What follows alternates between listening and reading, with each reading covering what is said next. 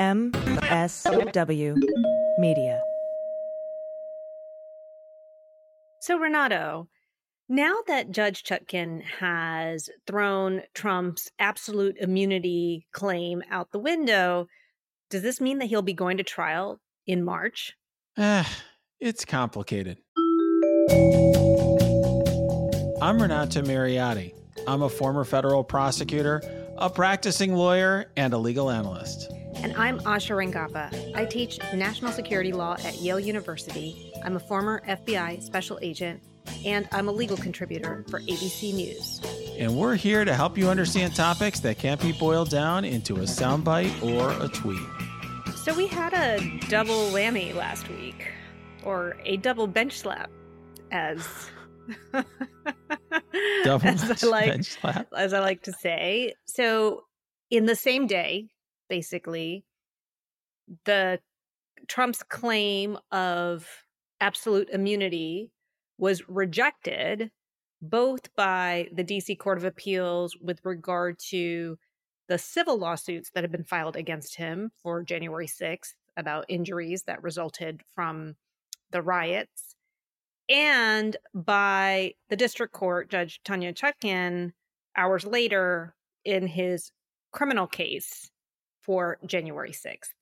And this was kind of, his big claim, and we can unpack it, that pretty much was trying to argue that if the president does it, it's legal. To paraphrase Richard Nixon. Richard Nixon. Yes. So, yeah, I guess we can unpack what you said. I thought both of the opinions I thought were very well written, and Judge Chutkan's definitely flowed from the DC Circuit's reasoning, but they are slightly different, right? So both Trump's claim was trying to utilize a Nixon-era Supreme Court precedent that stated, it was Nixon versus Fitzgerald, which was brought by an employee government employee whose position was terminated after he gave unfavorable testimony to Congress, I guess, about Nixon. And he claimed, I guess, that he was being retaliated against or something like that. And basically, the court in that case says that the president is immune from civil suits for acts that he undertakes that are within the outer perimeter of his presidential duties. And that, those presidential duties don't have to necessarily be what is only explicitly laid out in Article 2, but things that are a natural extension of them, or that fall into kind of a reasonable gray zone of conduct, right? That would come. And I think the policy reason behind this is that presidents make tons of decisions, and you don't want them to be constrained in making decisions because they are afraid that if they do what is best, in their opinion, for the country in the exercise of the presidential duties, that as soon as they leave office, they're going to be faced with a flood of lawsuits. I think it was kind of a public policy reasoning is really what this comes down to. Right. You kind of have to have that. You don't want a situation where the president is trying to decide whether to bomb some missile site and is thinking about potential lawsuit, right? He has to wheel in his lawyers or worry about, potential civil suits. So in that context, it makes a perfect sense, I would say, in that particular context. Yes. But the DC Circuit then says what Trump was doing on January 6th was not in the outer perimeter of his presidential duties. This was clearly activity that he was undertaking in his personal capacity, like running for re-election. And therefore, it was not entitled to get the kind of immunity that the court articulated in Nixon versus Fitzgerald. That's right. And I think you can understand why that's the case as well, because ultimately, at the end of the day, what Donald Trump is was doing, or at least what he's alleged to be doing in these civil complaints, is that he's essentially conspiring to undermine the operations of the United States government and the peaceful transfer of power in the United States government. And now, of course, Trump's going to have his own version of that, right? Where he's just giving a peaceful speech. And, presidents all the time give speeches about all sorts of things, and they should be immunized for that. Like, let's say the Challenger blows up and Reagan gives a speech. But obviously it's a very different circumstance. And it's understandable that the DC Circuit came to where they're at. Right. And I would say that at least in that case, he was trying to cite a precedent that at least was in the general context, the similar context, because he was trying to apply a doctrine that was promulgated in the course of a civil case, in the course of another civil case that was being brought against him. And the question was whether, these actions fell within this outer perimeter. Now, in the January 6th criminal case, what he was doing was trying to extrapolate from that same case, that Nixon versus Fitzgerald, but into the criminal context. So basically, he was making the same argument, but then also saying if the president is immune from criminal liability for acts that are undertaken, and he argued that his actions were in this outer perimeter of his presidential duties. But again, this was taking it even a step further by saying, and you can't even prosecute me criminally. Right, which is obviously a bridge much further, right? I was going to use the analogy a bridge too far, but yes, and Tanya Chutkin, I think, very deftly, you gave it definitely gave it the back of her hand, eloquently, so to speak, right? Yeah, she was basically like talk to the hand. So I think she had many different good points, and I summarized the main ones that stood out to me as being very well stated and persuasive in my Substack. The first one was kind of about the extension of the Nixon versus Fitzgerald doctrine into the criminal realm. And what she says is that policy reason that we talked about, the prospect of chilling the president in the exercise of his official duties out of fear of future liability, was not really something that would happen in the criminal context. So she states, for example, it's not like in the civil context where you said dropping a bomb somewhere, right? Like this is, your mental state is I'm, trying to exercise my war powers, and you're not really understanding or maybe thinking about the consequences of that might potentially create civil liability. What she says is in the criminal context, you have to have like a state of mind. There's a certain amount of intentionality that is required to be a crime. You have to have a mens rea, right? A particular state of mind for it to be a crime, in addition to the action that you do. And this is not something that would just happen, inadvertently or, just casually in the exercise of a president in the exercise of his duties. So that, there's no real prospect that being held criminally liable would realistically chill a president in doing anything that was actually within the scope of his presidential duties. Yeah, I think that's it is persuasive. I'll say if I was, and I don't represent Trump, not interested, but if I was on the other side of that, right? If I was on the Trump lawyer, I would say, well, look, you can imagine situations where a president, let's say it's Waco or something, a president is making decisions about that are controversial. And that you could imagine a situation where a runaway local prosecutor is like, hey, I'm going to bring charges because of this wrongful, these sort of wrongful actions that were ordered by the president, where the president's just trying to keep people safe. But I think it's fair to say that the when we're talking about you called it, I think earlier, Asha, policy argument, and the policy arguments really they weigh differently in these two circumstances, because in civil cases it's very easy to imagine civil lawsuits being filed by all sorts of people for all sorts of reasons related to all sorts of things, and it's one of the reasons why there's so many lawyers around, is that they not only are needed to defend those suits but to dream them up.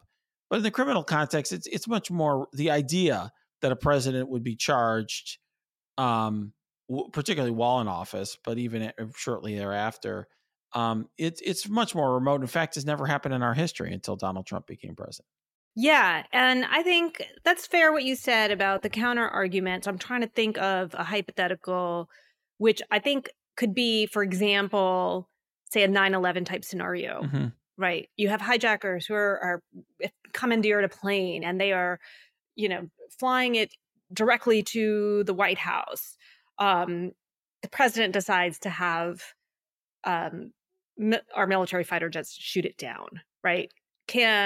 Would that be murder? Could he be prosecuted for murder? I mean, I think that's probably like the closest you could get to a hypothetical where criminal liability could be like contemplated. But even then, right, think about what you'd have to prove for the mental state, right? And Right. you would never be able to show that the president did that in order to kill the people on the plane, as opposed to prevent, something else. My point is that even there, I think it would be a complex case.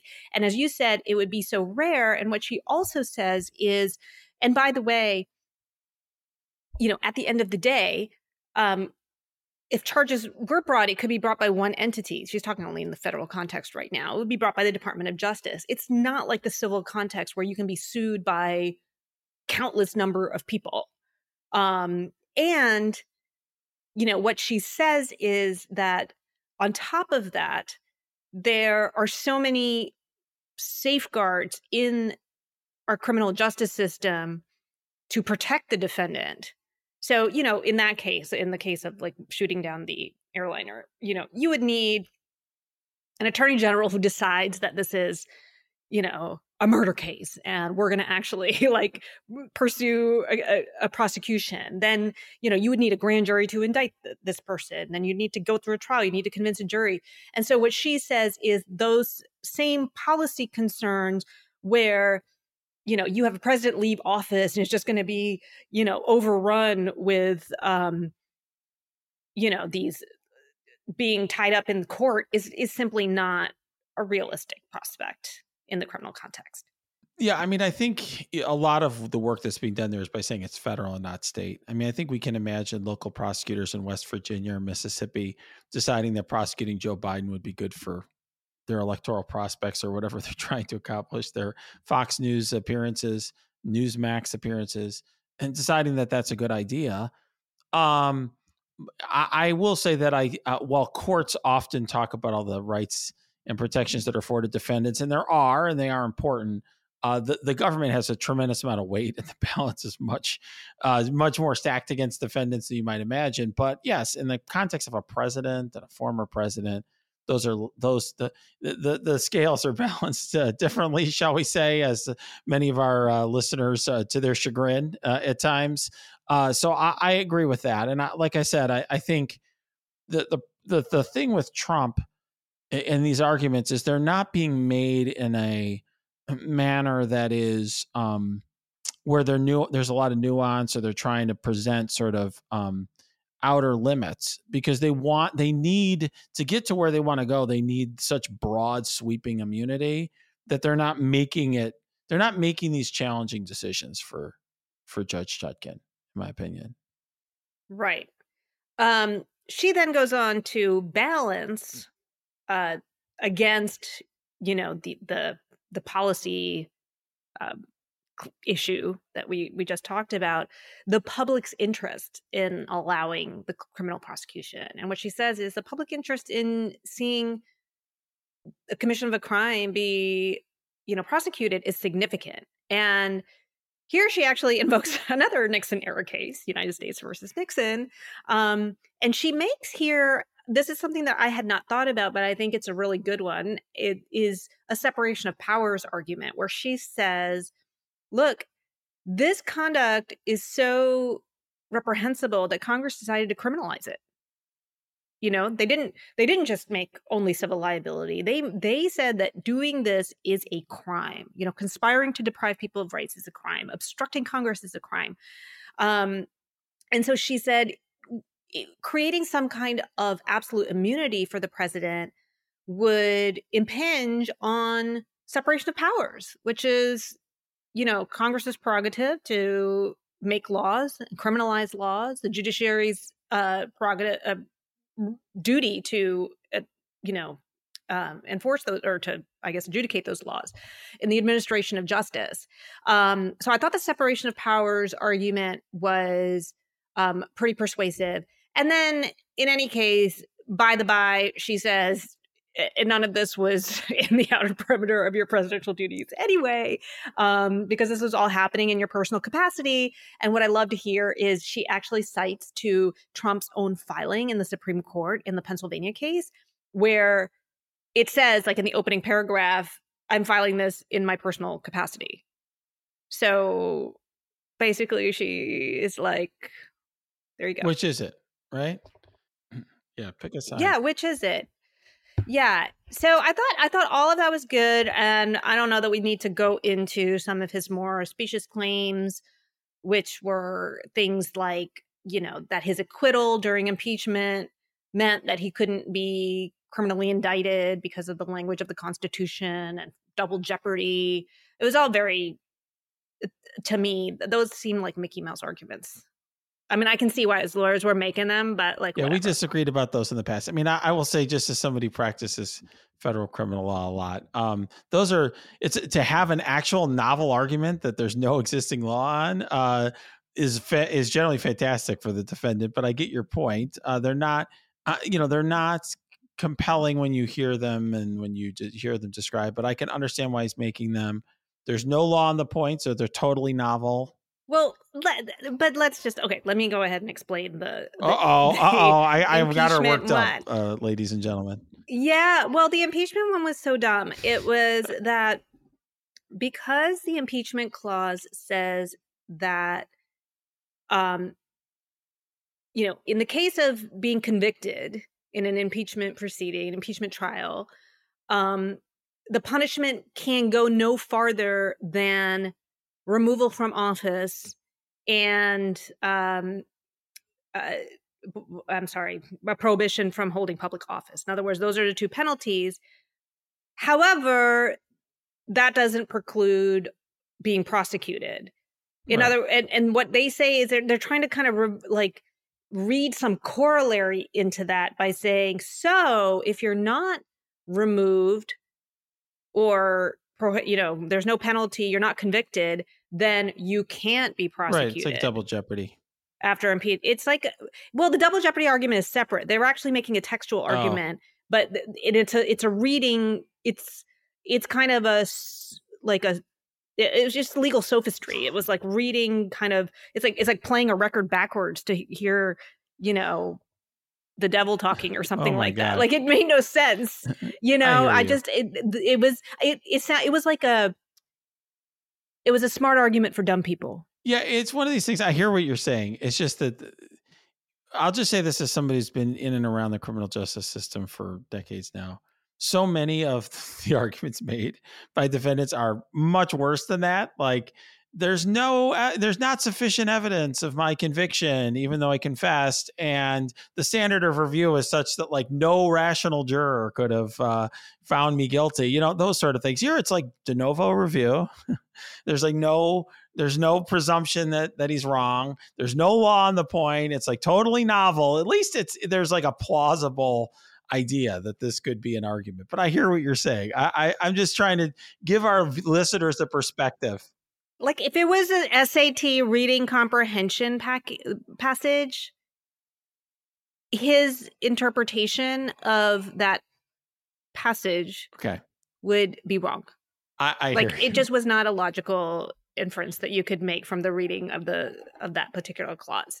Maybe the double jeopardy thing, I don't know, but that particular one, and she goes through and she parses it and she says, no, let's look at the structure of this sentence here and how it works. Yeah. Anyway, so But here's the interesting thing is that this is not necessarily the end of the story, which is that I mean, procedurally, there's a few more steps, right? And one is that he can appeal this ruling. He's probably not given the DC Circuit's ruling in the civil case.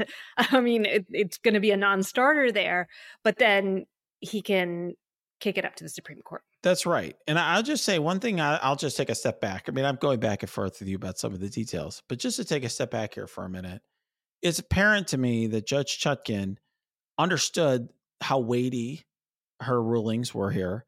I think she understood that these rulings would ultimately be reviewed not just by the DC Circuit Court of Appeals, but by the United States Supreme Court. And they'd be the most important decisions that she would make in her career.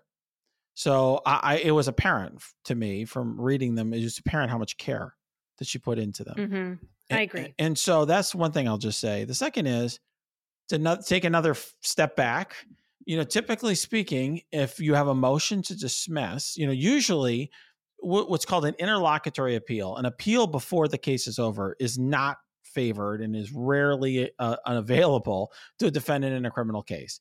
Typically, you make a motion to dismiss, it's denied, and okay, now you got to go to trial. And that's basically the only leverage, I should say, that the defense has is saying, we're going to go to trial and win.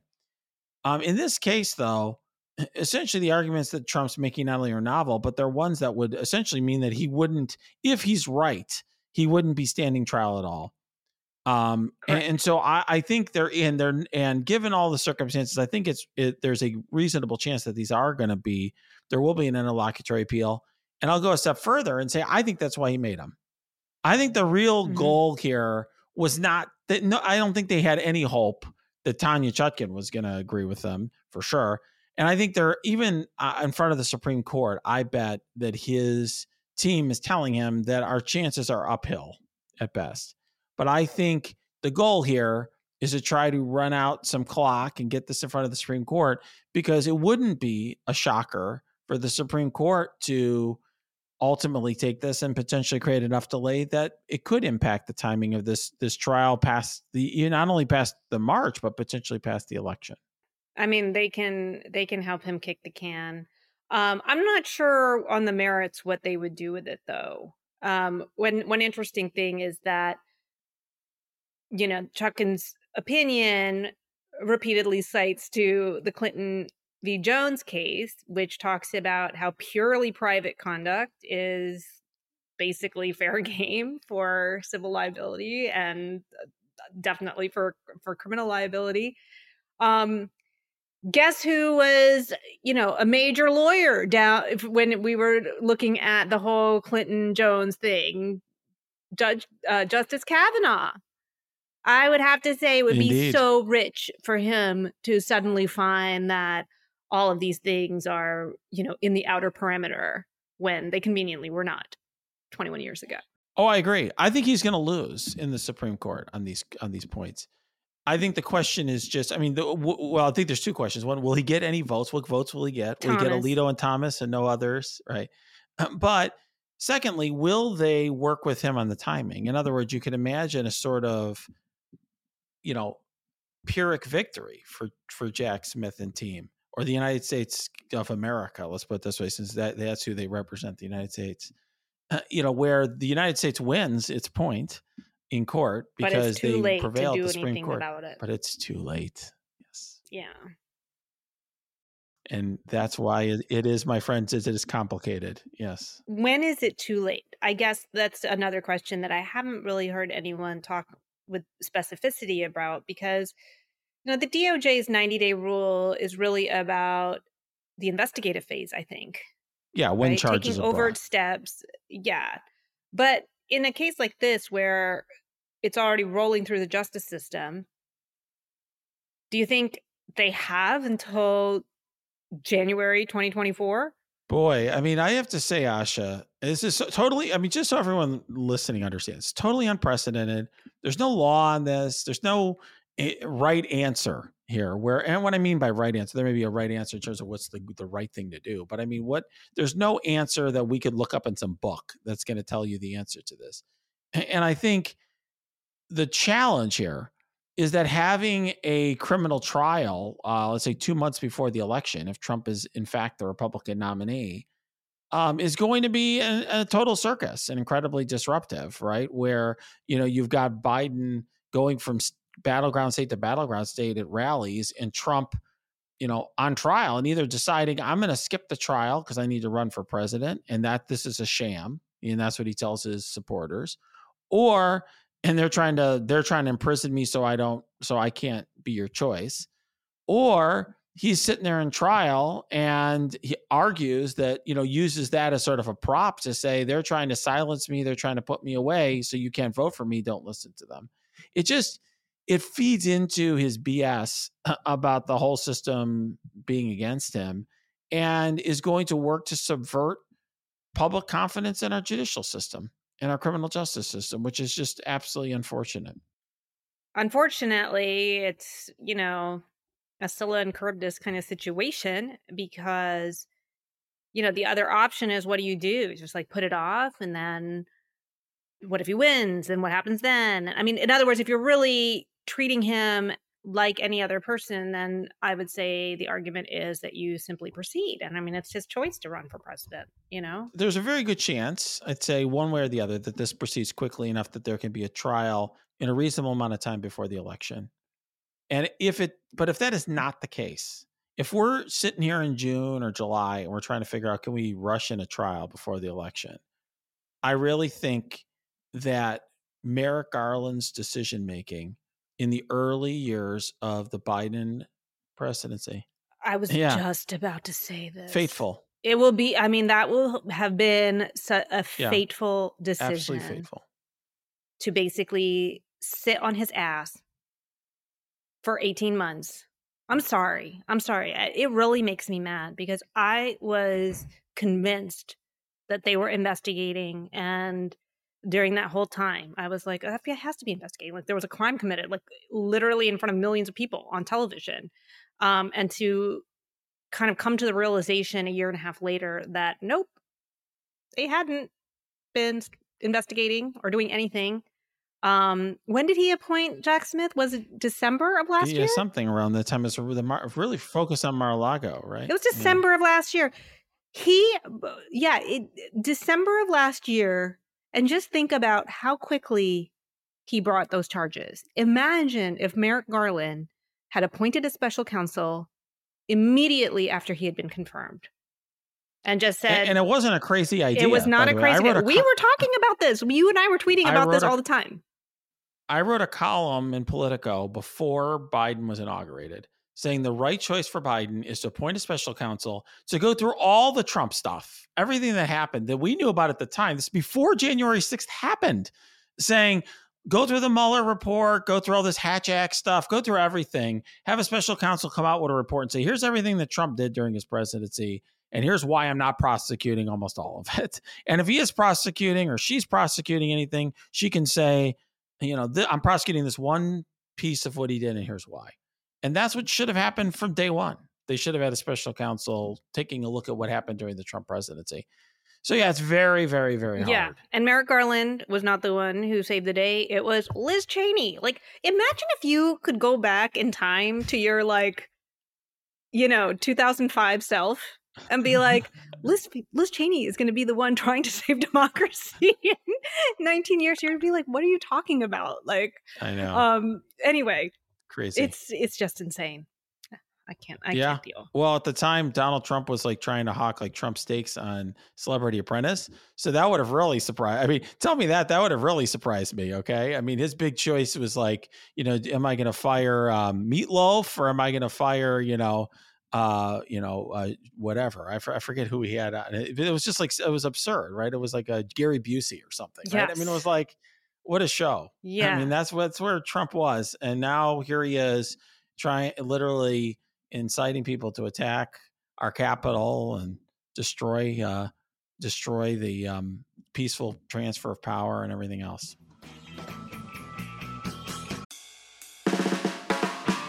It's no surprise that newsmakers try to manipulate the audience. They want you to believe that they are the one holding the line and they'll use any trick they can to get you there. But don't let them fool you. Get unspun. I'm Amanda Sturgill. I've been a reporter, and today I teach future reporters to cut the spin and think critically about what newsmakers say. My podcast, Unspun, shows you how to know when you're being manipulated by the news. Learn to spot the tricks and how to make up your own mind about what's true. So if you're tired of being fooled by the news, subscribe to Unspun today. Unspun, because you deserve the truth.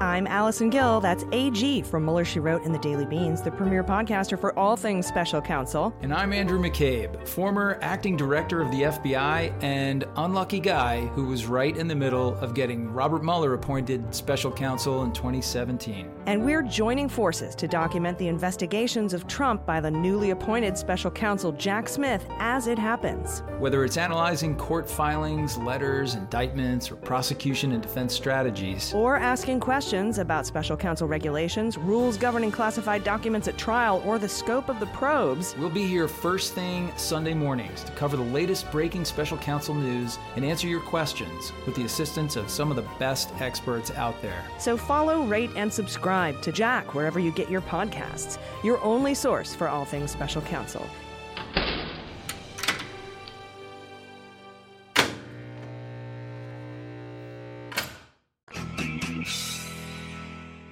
So it's Tuesday, the 5th. We just had some breaking news. I was on CNN like a half hour before we started recording, where Jack Smith has sort of showed some of his cards regarding the evidence that he's going to be putting forward to trial. I like it when Jack Smith shows his cards. Well, it's interesting when things, this is where stuff, or I'm told I can swear on this podcast. So it's starting to get real, okay? Because you're getting close to a criminal trial where the prosecution is starting to say, okay, here's what our evidence is going to look like. And what Jack Smith is saying now is, look, we're going to introduce evidence. One big piece is we're going to introduce evidence that Trump is essentially praising and supporting and lifting up the insurrectionists after January 6th. Essentially, he's calling them patriots. He's suggesting he's going to pardon them and things along those lines. Very interesting. Ordinarily, by the way, just to make sure our listeners understand, that would ordinarily be irrelevant under the federal rules of evidence. In other words, usually if you commit a crime, let's say I shoot somebody, and then you're like, well, I want to introduce all this evidence of what he did and said much later. Usually it's like, well, why does that matter, right? What matters is what you're doing and the crime that occurred on that day. But of course, Trump's defense here is going to be, I had nothing.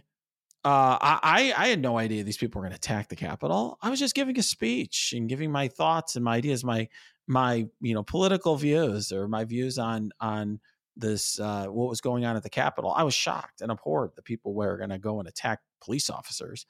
But of course, his later statements reveal his intent and suggest that in fact he was conspiring with those people. That's going to be Jack Smith's argument. I think is one that it's evidence that's being offered in large part because of the potential defense that Jack Smith anticipates that Trump is going to have at trial. Yeah, that he did not intend for that to have, that his state of mind was not, again, going back to that criminal state of mind. And it mirrors, I think, the argument that the House lawyers made in the impeachment proceedings, where they pointed to Trump's actions after the insurrection started as evidence of, him wanting to see that violence. And of course, they were working on a much short, they didn't have as much evidence at that time. I'm sure Jack Smith has more. And also, he is, by the way, going to be bringing in, it sounds like, stuff from before January 6th. Like, he's going to bring in the statement from the 2020 presidential debate where he tells he says, I'm telling the Proud Boys to stand back and stand by. So as I think kind of building this picture that he was kind of already thinking about this. And there's also, I'm sure, I know that there is some timing with regard to his "Be There and Be Wild" tweet in December, and some of the stuff that was going on behind the scenes with, Sidney Powell and all of them when they decided that they were gonna, when he rejects the more reasonable people, I use that term loosely, around him, who say, look, it's over, and he says no and decides to go with the cuckoo for Cocoa Puffs people, and it is mirrored in what he says publicly to his followers. Yeah. No, I think so. I think just in terms of the chances of this evidence getting admitted, I think Judge Shutkin's going to let it in. And so I really think the only issue here is these aren't like wrongful acts in the sense that expressing an opinion that these people are patriots is not in and of itself like a crime or something like that. And so the question of whether this gets in, I mean, these are statements by Trump, so they're generally going to be admissible as long as they're relevant, which I've explained to you why the prosecution believes they're relevant. And so then the only issue is, are they unfairly prejudicial? And is the probative value of those statements substantially outweighed by by unfair prejudice? And I say unfairly prejudicial. It's a word that often gets dropped out when people are arguing about these evidentiary points. But the reason I say that is that most probative evidence is prejudicial in some regard. I mean, in other words, it's not going to make Trump look good that he's calling these people who are like beating cops upside the head as patriots and, praising them and offering to pardon them or suggesting he's going to pardon them. But the question is whether it's unfair prejudice. And I don't expect that Judge Shutkin is going to find that. She might give some instruction to caution the jury about how they're supposed to use this evidence. But I expect it's going to come in. I expect it's going to be very powerful because it really boxes him in. I mean, I think Trump, in many ways, we've talked in prior episodes, Asha, about how he makes his attorney's lives more difficult. One of the challenges, and I'll say this as somebody who has, after a lengthy career as a federal prosecutor, have spent many years as a criminal defense attorney. One of the challenges is what I'll call client management. And, you have clients who want to do crazy things. That's how they ended up charged with crimes. And Trump is really making his attorney's lives very difficult here because these statements, which I understand have some value to him politically, make it very, very hard for them to come out and try to say, like, he had no idea. He's so shocked. He's so abhorred, right? If you were somebody who's like, I'm abhorred by what happened here. That's how so many of the Republican congressmen and Republican senators, that's their statement. Like, oh, we're shocked that this happened. Well, like he can't do that. Yeah. And just, this is, I think that it is definitely relevant for Jack Smith because it goes to the conspiracy, right? The conspiracy against rights is about depriving people in the exercise of their rights through intimidation and violence. And, if after the fact you're like, good job, thanks for doing that, it's so unfair that you got prosecuted, then when they engaged in that very violence and intimidation, it certainly seems like a post hoc endorsement of it. So, I mean, it's hard to then, make the argument that it was an unintended consequence of what you wanted. Indeed. It really boxes out some of his key defense arguments. And so that's often why the prosecution introduces evidence. They try to anticipate defense arguments. They try to box them out. I think they're putting Trump's team in a tough spot.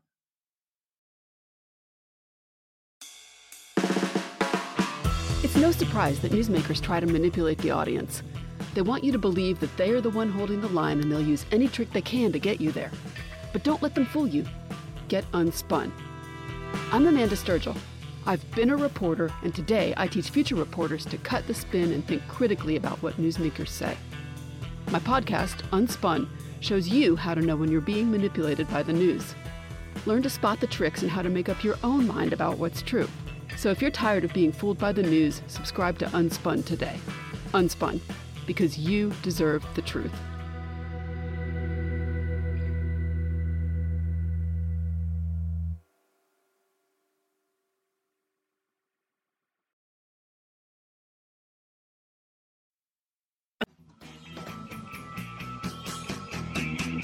So before we go, We're a week out after Thanksgiving. We're heading into the holidays, and it's that time of year. It's getting dark here, literally at 4:30, which makes me want to go home and go to sleep.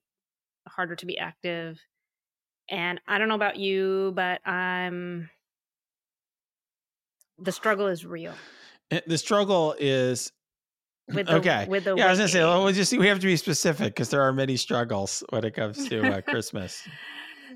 No, seriously, Renato, I feel like a busted can of biscuit dough.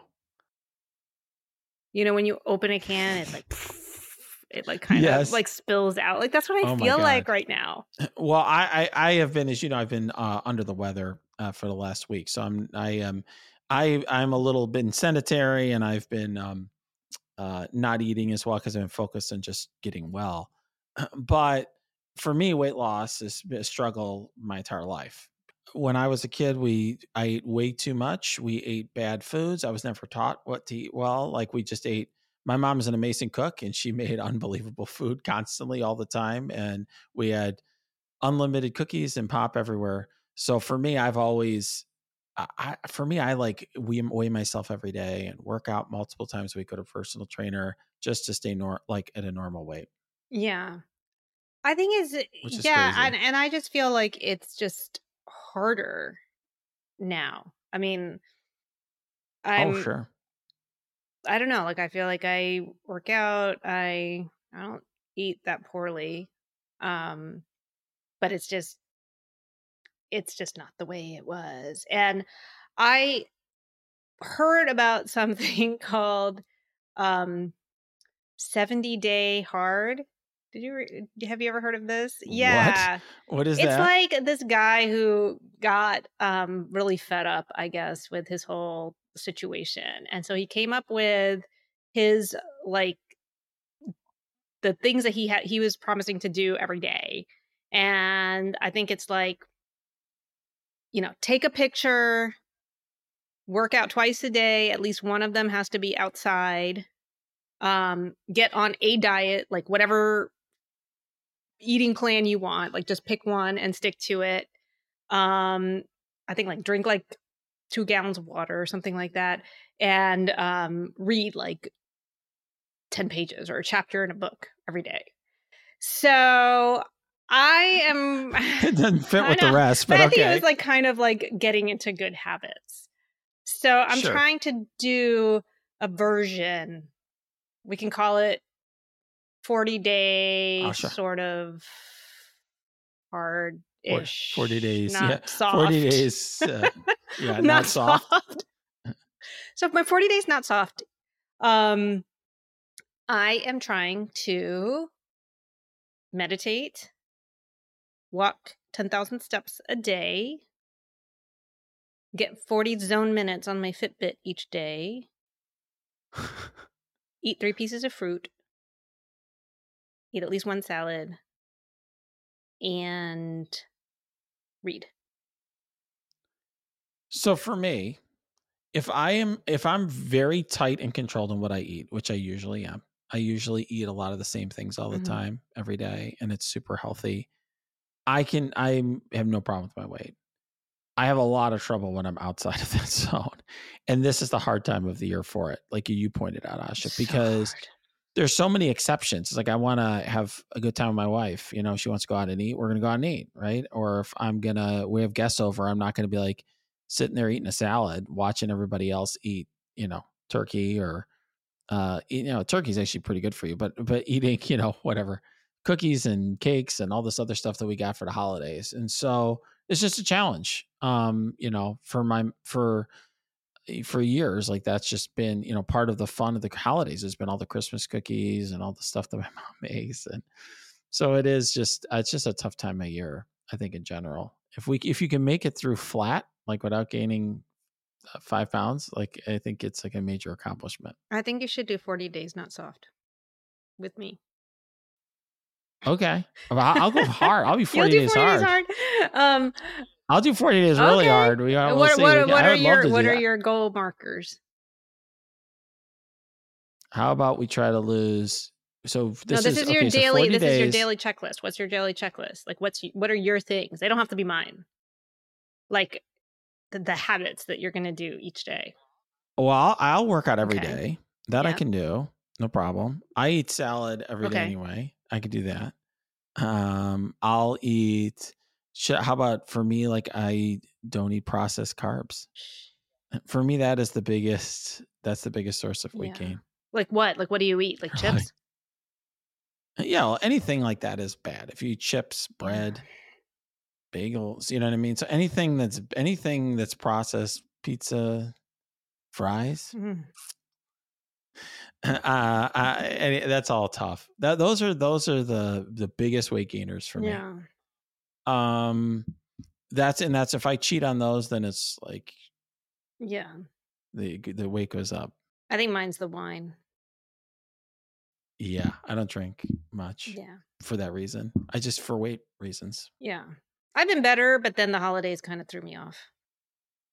For my wife, she could eat anything, but then now she's gotten like she's 45, so as she's gotten older, it's harder. I shouldn't say that was the tipping point for me. Tell her that the glory days are over.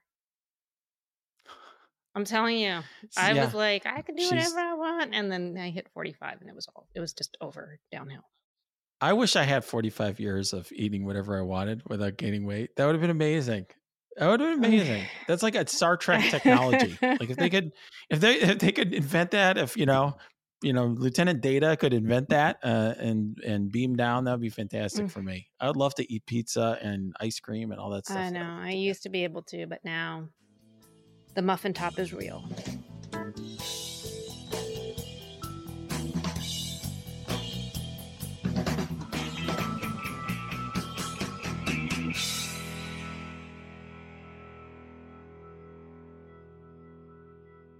MSW Media.